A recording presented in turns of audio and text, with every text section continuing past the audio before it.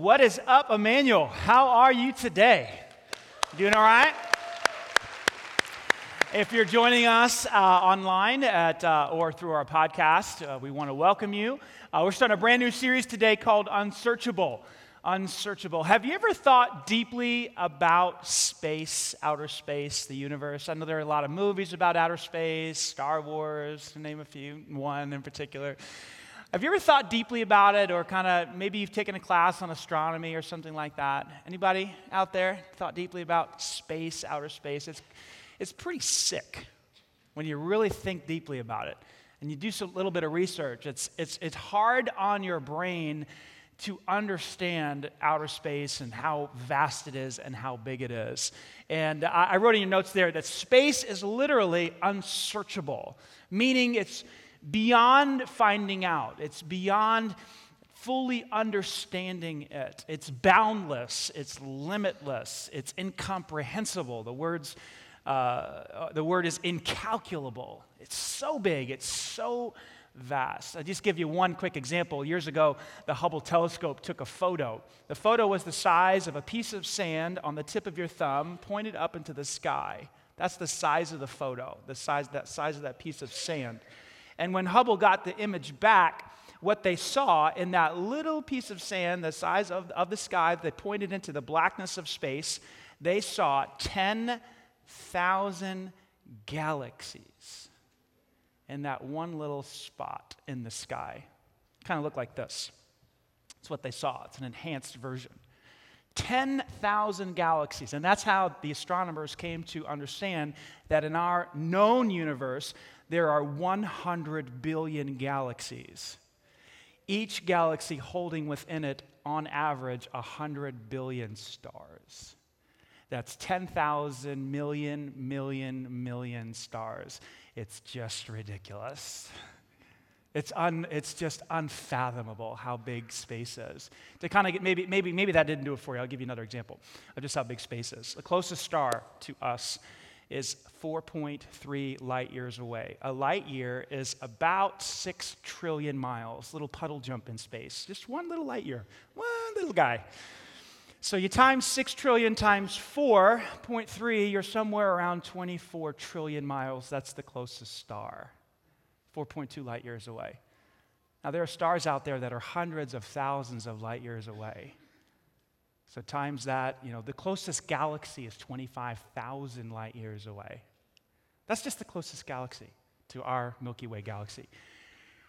Now, if that doesn't do it, let me give you another little illustration. If the Earth was a volleyball, 7 inches in diameter, if the Earth was a volleyball, see if I get this right, then Jupiter would be Shaquille O'Neal in diameter, okay? So 7 feet tall by 7 feet wide.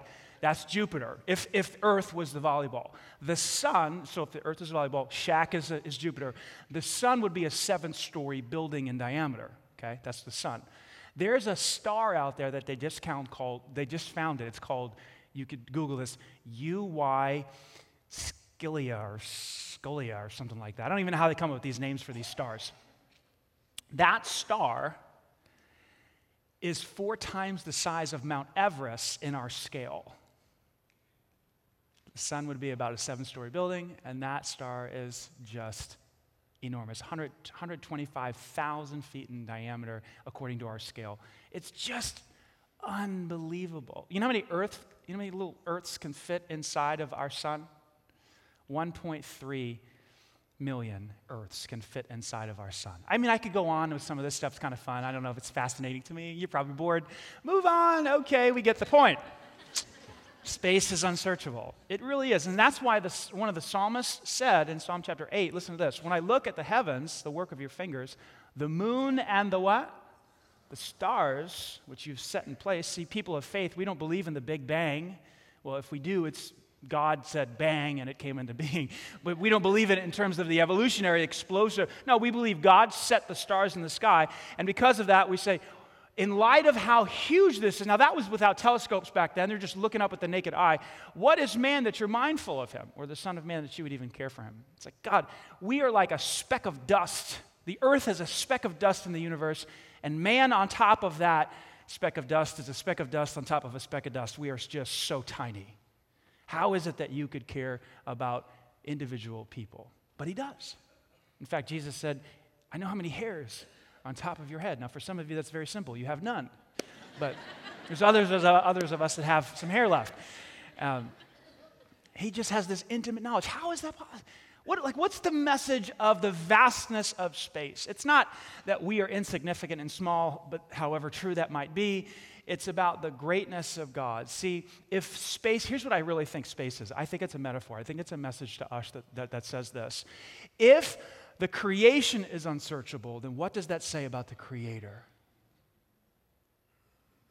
You see, the Bible says in Ephesians chapter 3, and Paul was writing, he says, to me, though I am the very least of all the saints, this grace, this privilege, this honor was given to me to proclaim or to preach to the Gentiles, say it with me, the unsearchable riches of Christ. Christ is unsearchable because Christ created the heavens and the earth. Did you know that God the Father delegated that power to Jesus and that Jesus was the one that created the universe? It says it right there in Colossians chapter 1. Listen to this.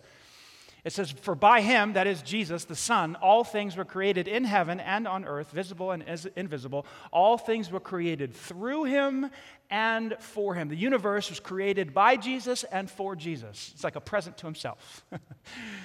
He just loves to look at it and probably go through it. If the creation is unsearchable, what does that say about the Creator?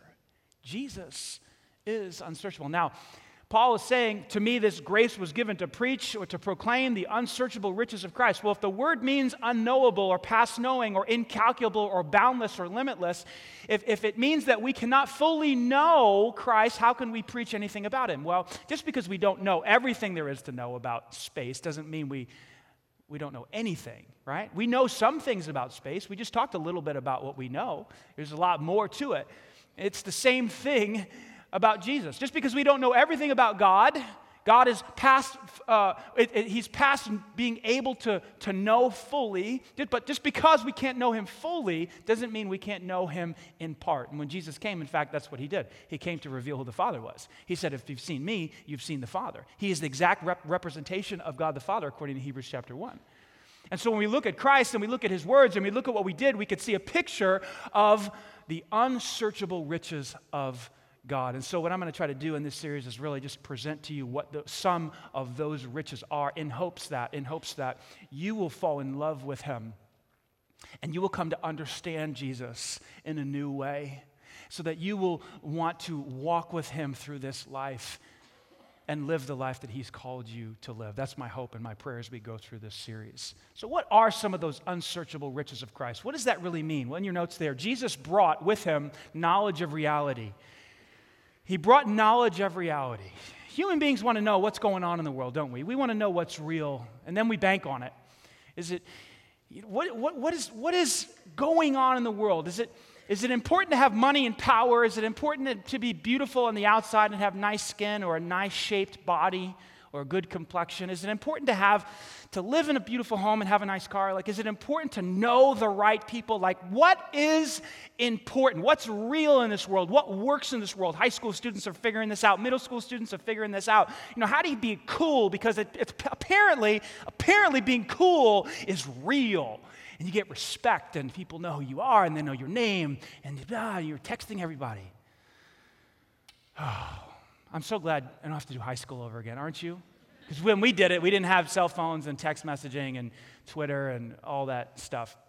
Anyway, what's real? And then once we think we know what is real, we bank on it. We put our hope in it. We trust in it. We chase it.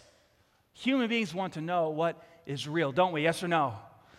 Jesus came, he said these simple words, repent, for the kingdom of heaven, the real has come.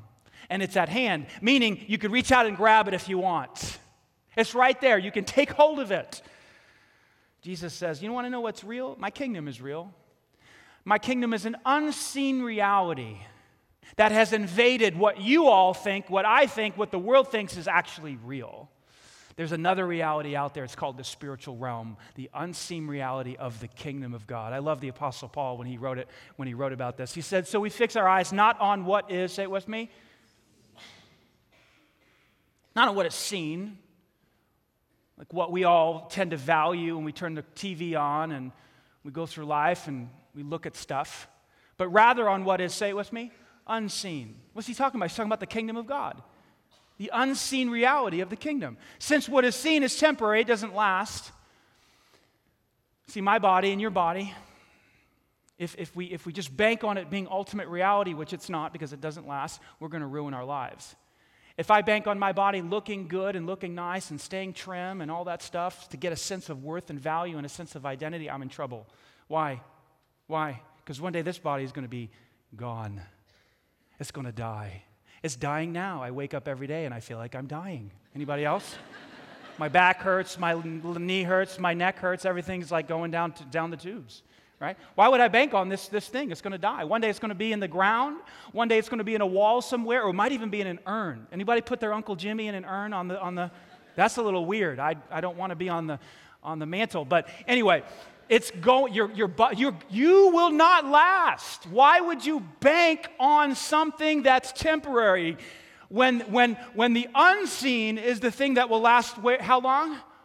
Forever, eternal. You want to know what's real? It's the unseen things that are real. Your soul will go on and live forever. That's what's real. You can't touch it. You can't feel it. You can't even grab your soul. If you cut me open, you couldn't find it because it's immaterial, but it's real. It's realer, is that a word? It's realer than your physical body. That's powerful. That's the kingdom. God is a spirit. You can't see him, but he is real. But when we bank our lives on what is seen, we run the risk of destroying ourselves. We chase after the wrong things. We value the wrong things in this world. We put our hope in things that the world is saying is important that will not last, like money or pleasure or sex or being known or fame or whatever. It's not real. That stuff all fades away. Paul says, fix your eyes on what is unseen, the kingdom of God. Let's talk about some of the aspects of the kingdom of God, the treasures and the riches of Christ. Number one, the unseen kingdom brings or makes available or gives you access to power. Power from another realm, a spiritual realm. One of my favorite stories in the Bible is when Jesus was on the boat crossing the Sea of Galilee, and the storm comes up, and the waves are coming on, and the boat starts to wobble, and the disciples get all freaked out, and they say, Jesus, wake up. He was taking a nap. And they're like, you know, don't you love us? Don't you care about us? And he wakes up and he says, oh, come on, guys, where's your faith? And then he starts to talk to the storm because that's normal. Right? He just says to the winds, and he says, shut up, be still. And the waves stop, the storm stops. And then his disciples, they're like, watch verse 27. What's this? Then the men, they were amazed. Of course they were. What kind of guy is this? Even the winds and the waves listen to him. Obey him. Like, what are we dealing with when we're dealing with Jesus? Like, what did he bring? You know what he brought? He brought supernatural power into our world. Unseen, divine power. You say, oh, that's nice, but that doesn't really happen today. Oh, really? Oh, really? A friend of mine, two friends of mine, Nathan and Angie Johnson, had a baby recently. And Angie one day went in for a normal checkup this summer and around week 26, and the doctor, Dr. Perkins, actually some of you know him, said, hey, you're not going home. You have something called preeclampsia. It affects about 3 to 5% of women and accounts for about 50% of the deaths of women who go into the hospital. It's pretty serious stuff.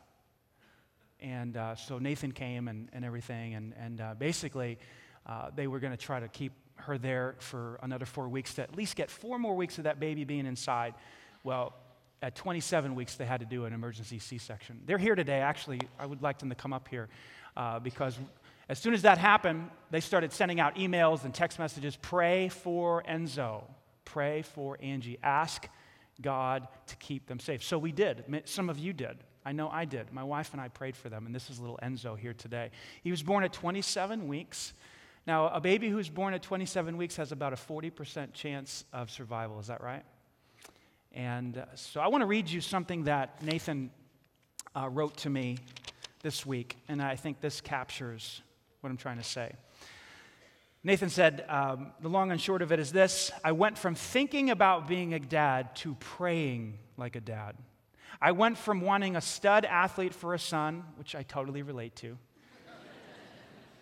to begging God that my son would come home with working lungs, working arms, and working legs. I remember waking up every morning, coming downstairs and wailing the song, No Longer Slaves. I remember being a weeping blob on my kitchen floor, crying out, Your will be done. I remember getting the call that it was time for me to come to the hospital. I remember robing up for an emergency C-section that wasn't supposed to happen for another 4 weeks. And I remember the first time that I ever begged for my son's life. Angie and I had been placed into a large white room with bright surgery lights. There was a massive staff of 15 or 16 doctors and nurses around. The delivery seemed to be going okay, though I had no clue what was really going on. And then I saw him. He was gray. His arms and legs were completely limp. No movement whatsoever. He didn't make a sound. There was no congratulations, you're a dad from the doctors. There was only a gray, still baby rushed over to a team of nurses across the room from me. I watched the nurses as they took turns giving him breaths through a clear plastic pump-like device. We have a photo of that moment. Nathan was actually able to snap this photo. You know, last week we said that if you do your job well and it blesses people, that's God. These are the hands of God saving Enzo's life. Nathan goes on and says, that's when I began to beg God for Enzo's life. I think God answers. What do you think? From then on, it was a long string of prayers for his health and well-being. There were new issues every day in the NICU. It was a delicate time. He was a tough fighter trapped in a fragile little shell. God made him a fighter, and I am so thankful for that.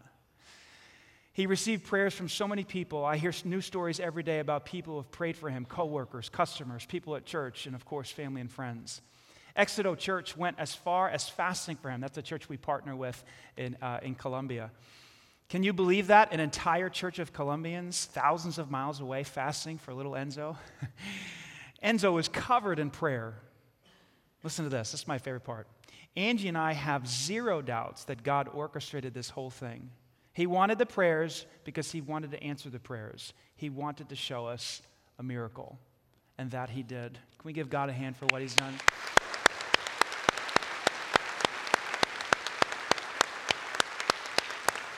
He was born 1.9 pounds, a little bit less than 2, and Angie said that that's about 2 cans of soup, the weight of 2 cans of soup or a bottle of salad dressing. Pretty crazy. And so I love you guys. Thank you so much for coming up here and sharing him. That's the power of God. Amen.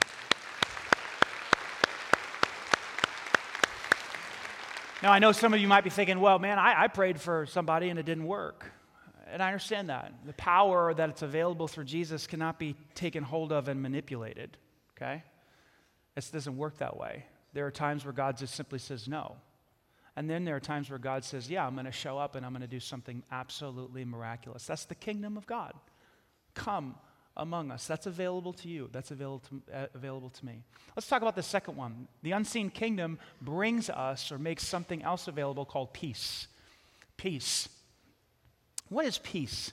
I keep this definition in my head. I'll get it out. Maybe you can write it down. Peace is this condition and feeling, both a condition and a feeling of rest and calmness that's rooted in the greatness of God. Peace is both a condition and a feeling of rest and calmness that is rooted in the greatness of God. In John chapter 14, verse 27, Jesus said this.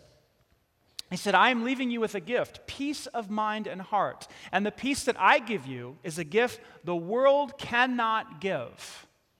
What is he saying? It is from another realm. This world has ways of finding some sort of peace. Vacation, right? Or money can create a form of peace, right? Dave Ramsey talks about that. In fact, his course is called Financial Peace because you have an emergency fund and you're saving all that stuff. There's a level of peace that can be found in this world. But then there's otherworldly peace that Jesus gives us. And it is rest and calmness that is rooted in the greatness of God. You know, we've been singing a song called Good, Good Father recently at this church. And I'm sure you've heard it on the radio. It goes like this. I'm not going to sing it. Good, good Father, it's who you are. It's who you are. And I'm loved by you. It's who I am. And then there's a bridge that says, you're perfect in all of your ways. You're perfect in all of your ways.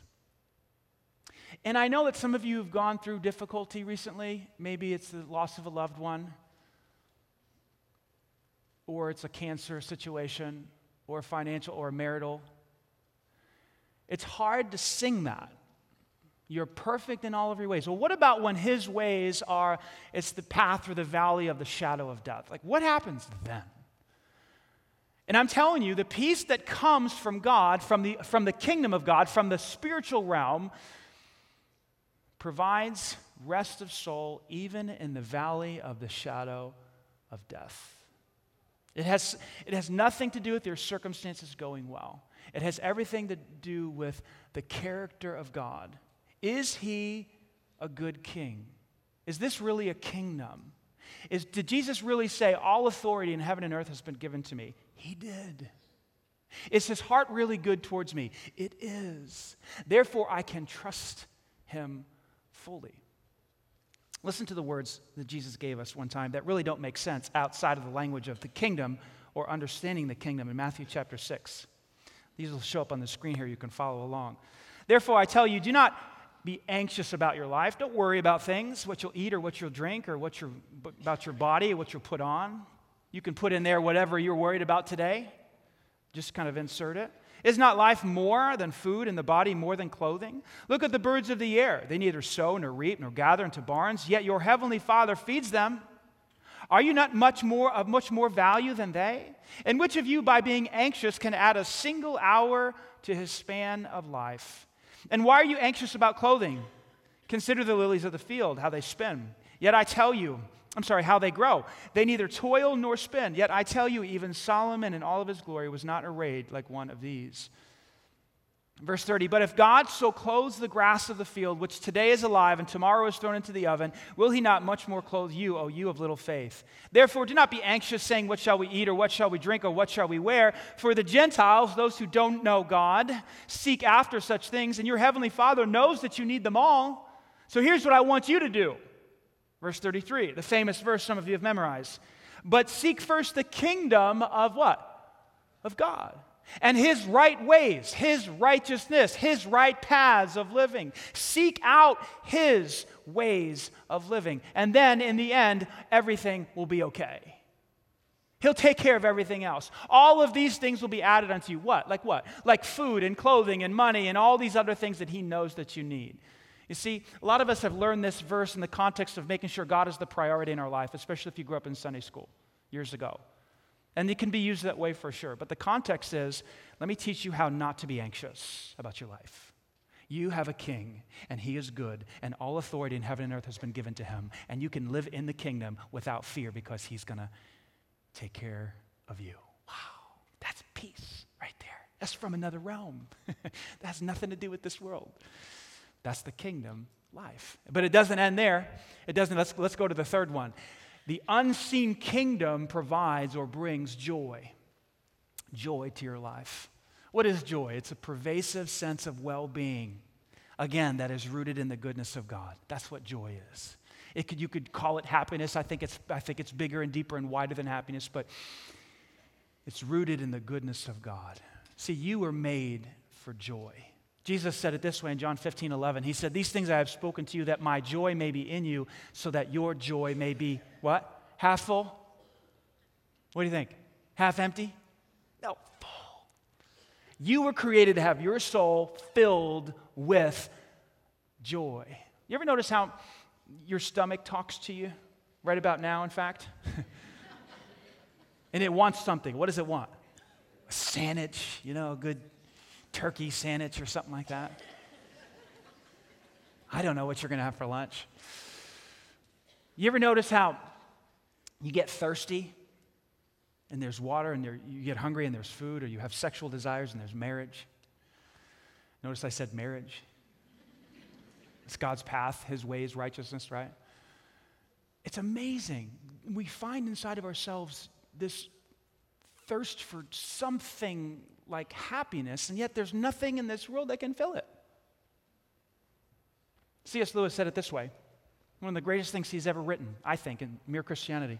If I find in myself desires which nothing in this world can satisfy, look far, look wide, look high, look low, there's nothing. The only logical explanation is I was made for the kingdom of God. I was made and created to live in the kingdom of God, another world. And that's what Jesus brings. He brings knowledge of reality. He brings satisfaction to the soul. There's nothing on this earth that you can satisfy your soul with other than Christ. But it doesn't end there. It doesn't end there. Let me go to the fourth one. The unseen kingdom brings love. It brings love. Perhaps the greatest thing I can tell you today is that Jesus Christ adores you. Perhaps the greatest treasure of the kingdom is that Jesus Christ loves you. That's probably the greatest thing I could ever tell you as your pastor, that he sees everything you've ever done, every mistake you've ever made, every sin you've ever committed, every way you've fallen short, and he says, I love you. You know, when he was on earth, he would eat meals with people that didn't go to the temple, non-religious people, scoundrels, scum. And he got a reputation for doing that. This was his reputation in Luke chapter 7. The Son of Man has come eating and drinking, having meals, throwing parties, drinking wine. If some of you saw Jesus drinking wine, you would have a fit. And they say, look at him, this glutton, this drunkard, friend of tax collectors and sinners. That's who he ran with. Why? Well, his critics spoke up one time in chapter 5 of the same book. And they said, Jesus, why do you eat with these people, the scum, these non-Torah obeying, temple-going people? Why do you do that? Like, don't you understand that you're a religious dude, you're a rabbi, and religious people don't mix with sinners and people like that? Like, come on, you're breaking all kinds of rules here. Jesus said, and he answered, watch this, those who are well, those who think they're well, don't need a doctor, but those who are sick. Why did he hang out with sinners? There's only one reason. Because he loved them. And he loves you. And that's why he came. Now, when we talk about love, we got to be really clear here. Love is not a feeling. It can be a feeling. Love is not romance. It can be romance. But if you have children, you know that love is not a feeling. Yes, Mom? Dad? Love is not a feeling. Love is doing what is best for somebody. And as a parent, you do things for your children that they don't like, that they don't want you to do, but you do them because you love them. Now, grandparents, they've lost their minds on this issue. You can't trust them. You got to put a video camera up when they babysit, because there's Doritos and soda everywhere. You know, like my mom, she'll just feed them Doritos and soda for I was like, Mom, where's your head? Like, what are you thinking? Where was this when I was a kid? Lost their minds. But as parents, we know that love is doing what is right for somebody. And so we look into the Bible, we see that God loved us by doing what was best for us. In Romans chapter 5, verse 8, this is what we read. But God shows his, say it with me, his what? His love for us, that while we have turned our back on him, said, no, I'm not going to follow your ways, while we were sinners, Christ died for us. He did what was best for us. Does he have fond feelings for us? I'm sure he does, but that's not what love is. Entirely, biblically, it's doing what is best for someone, what someone needs. What a sick person needs is a doctor, and the doctor does what is best for the patient. What are we talking about when we talk about love? We're talking about the treasure of Christ.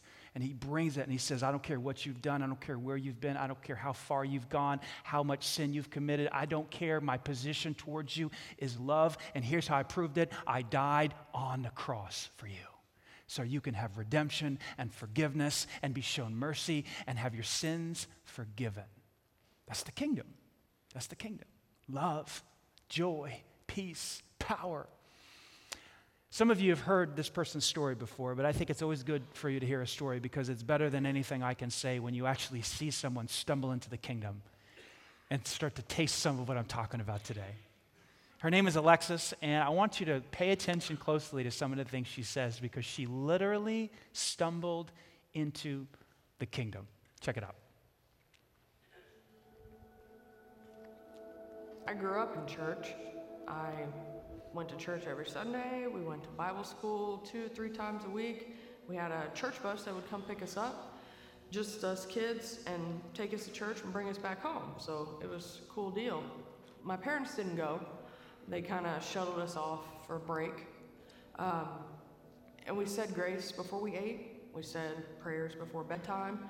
We would sometimes talk about Jesus, but we didn't live it. There was lies and sneaking and cheating and abuse and chaos.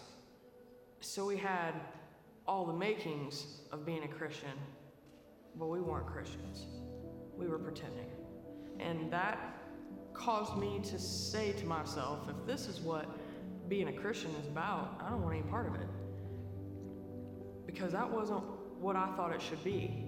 And I went on my own journey to, I guess, find myself or find whatever. And all it did was make it worse.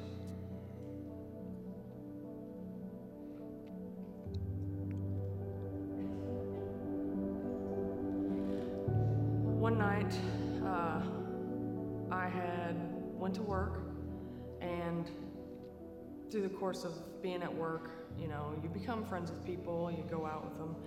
We went out this particular night, and I drank, not any more than I normally did, maybe even less, but it just affected me completely different. I guess it was supposed to happen that way. I wound up wrecking my car and getting arrested. I woke up or came to in jail on the floor. And I remember the very first thing that I thought was, oh God, please don't let me hurt anybody. And I have a home, I have a husband, I have children, I have a good job. I couldn't ask for anything else, at the time. And I just realized in that moment, what am I doing? I have so much more than most of these people in here, and I've just probably ruined it all. For what? For one night. One night of erasing the past. And that was all it was, one night, because it's still there. It's still there when you come to.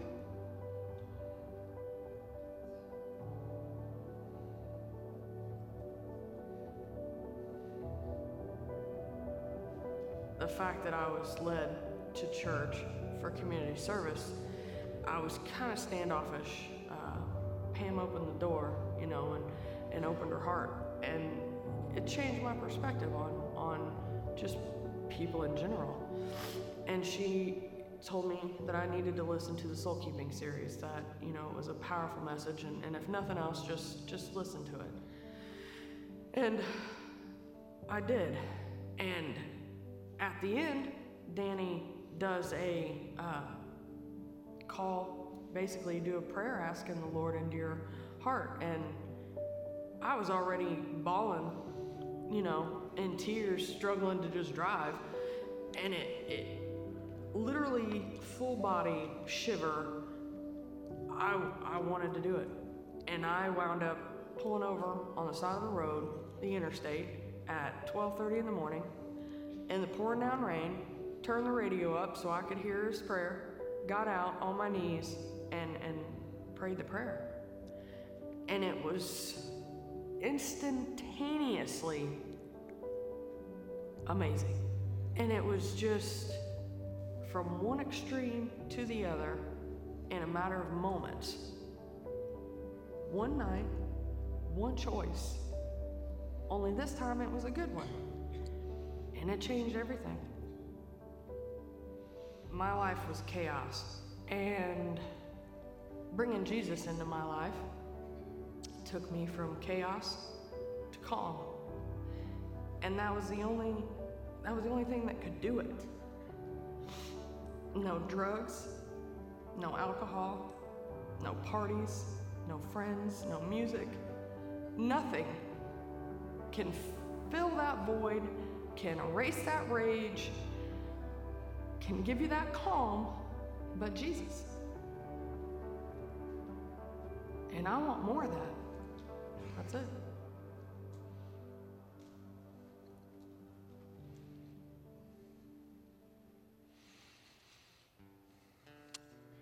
You were created to live in the kingdom of God.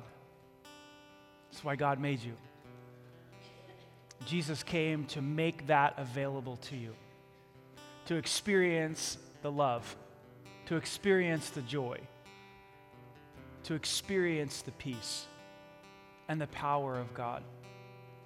Your soul was made to dwell in the kingdom of God. This is the physical realm is not eternal. The spiritual realm is, and your soul is spiritual. And it will live forever in the kingdom. Why not start now? Why not begin that journey right now? You can if you want. You can do what Alexis did. You can enter the kingdom right now. You say, how do I do that? Jesus called it faith. And he didn't say he didn't say it takes a lot. He just said faith as small as a mustard seed. That's all it takes. Faith of a child. That's all it takes, he said one time. You need to put your trust in Jesus as the Messiah, as the King, as the one who went to the cross for you, as the one who died in your place to cancel the penalty of sin and death and shame and guilt and all that stuff. He conquered it. So if you'd like to do that right now, I'm going to just lead you in a simple prayer. You can close your eyes, you can bow your head, and just enter into the kingdom right now with the little faith that you have. I'll pray a simple prayer. You can grab my words and you can take them, make them your own, and speak them to God right now. In this moment that is designed for you, say this: Dear Jesus, I come to you with my life, with a little bit of faith. I put my confidence and trust in you. I believe you are the Lord, that you are the King, and you died in my place. You took the penalty of my sin. But you not only died, Jesus, I believe you rose again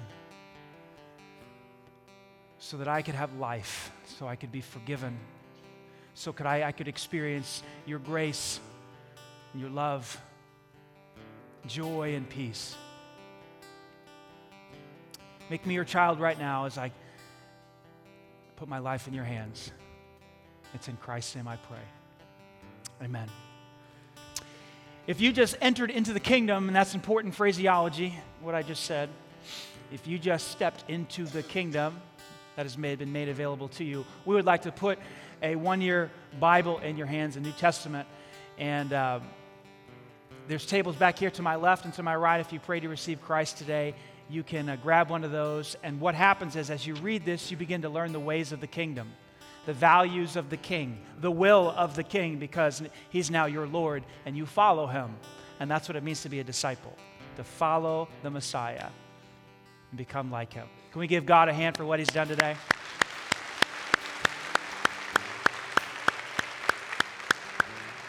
You know, today we launched a 4-week series. If you could hang with me just for about one more minute, we'll get you out of here. We launched a 4-week series, and really what this series is going to be about is what God is doing in the world and what he wants to do through our church and the reason why we exist as an organization. Why do we exist? Why are we a church? Everything we said today is the reason why we are a church. Reaching people like Alexis so she could experience forgiveness and joy and peace and power. That's why we exist. And that's why we're a multi-site church. That's why we would launch campuses. Back in 2013, we launched a $4 million building at Banta and Harding. Why would we do that? That's a lot of money. That's a lot of effort. Is it because we like buildings? We like to build things? Does Emmanuel like to build things? Yes or no? No.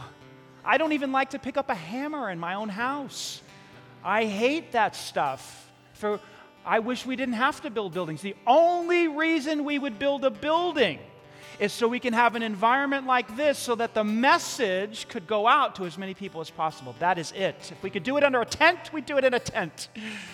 Now, we got one going on in Franklin right now in our middle school, and we said it was going to be temporary, and the people who set up and tear down every day are hoping and praying it's going to be temporary.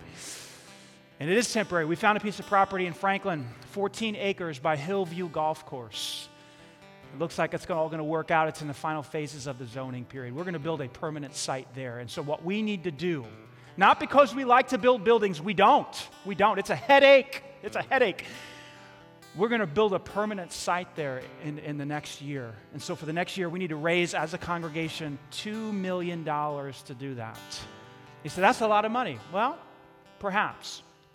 But we have about 4,100 active families in this church. When I say active, I mean people who actually show up, okay? 4,100 active families. If each one of those families gave $481 over the next 12 months, above and beyond what you already give, that's important to note, that's the $2 million right there. You can do the math yourself. 4,100 families times $481. Some of you are doing it. It's $2 million. You know what that amounts to on a weekly basis? Less than $10 a week per family. So yeah, it's a lot of money. But you know what? We can do it like that in 12 months. Now, why would we do that? Why would we? Again, because we want people to enter into the kingdom. So here's the deal. Years gone by, some of you have been here for years, and you gave to this facility. And some of you didn't give to this facility. There's some people sitting at Banta, they didn't give financially to the Banta building, but they get to experience the benefits of it. Here's what I'm going to ask you to do. I'm going to ask you to do for others what somebody has already done for you. This facility's been here since 1989. Many of you had nothing to do with it. How about you now jump in so that other people in Franklin can have an experience like this there? Is that fair? Yes? So that's what we're going to be headed over the next couple of weeks. We're going to be talking about that, helping as many people as possible enter the kingdom of God. Let's pray. Jesus, we're here because of you.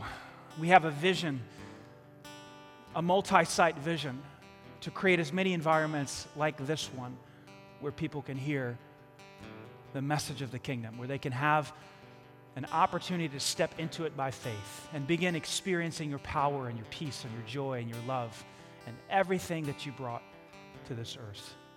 Help us to be generous, and over the next year, help your people to give with generous hearts. We pray this in Christ's name. Amen. Next week, number 2 of Unsearchable. Bring a friend. We'll see you next week.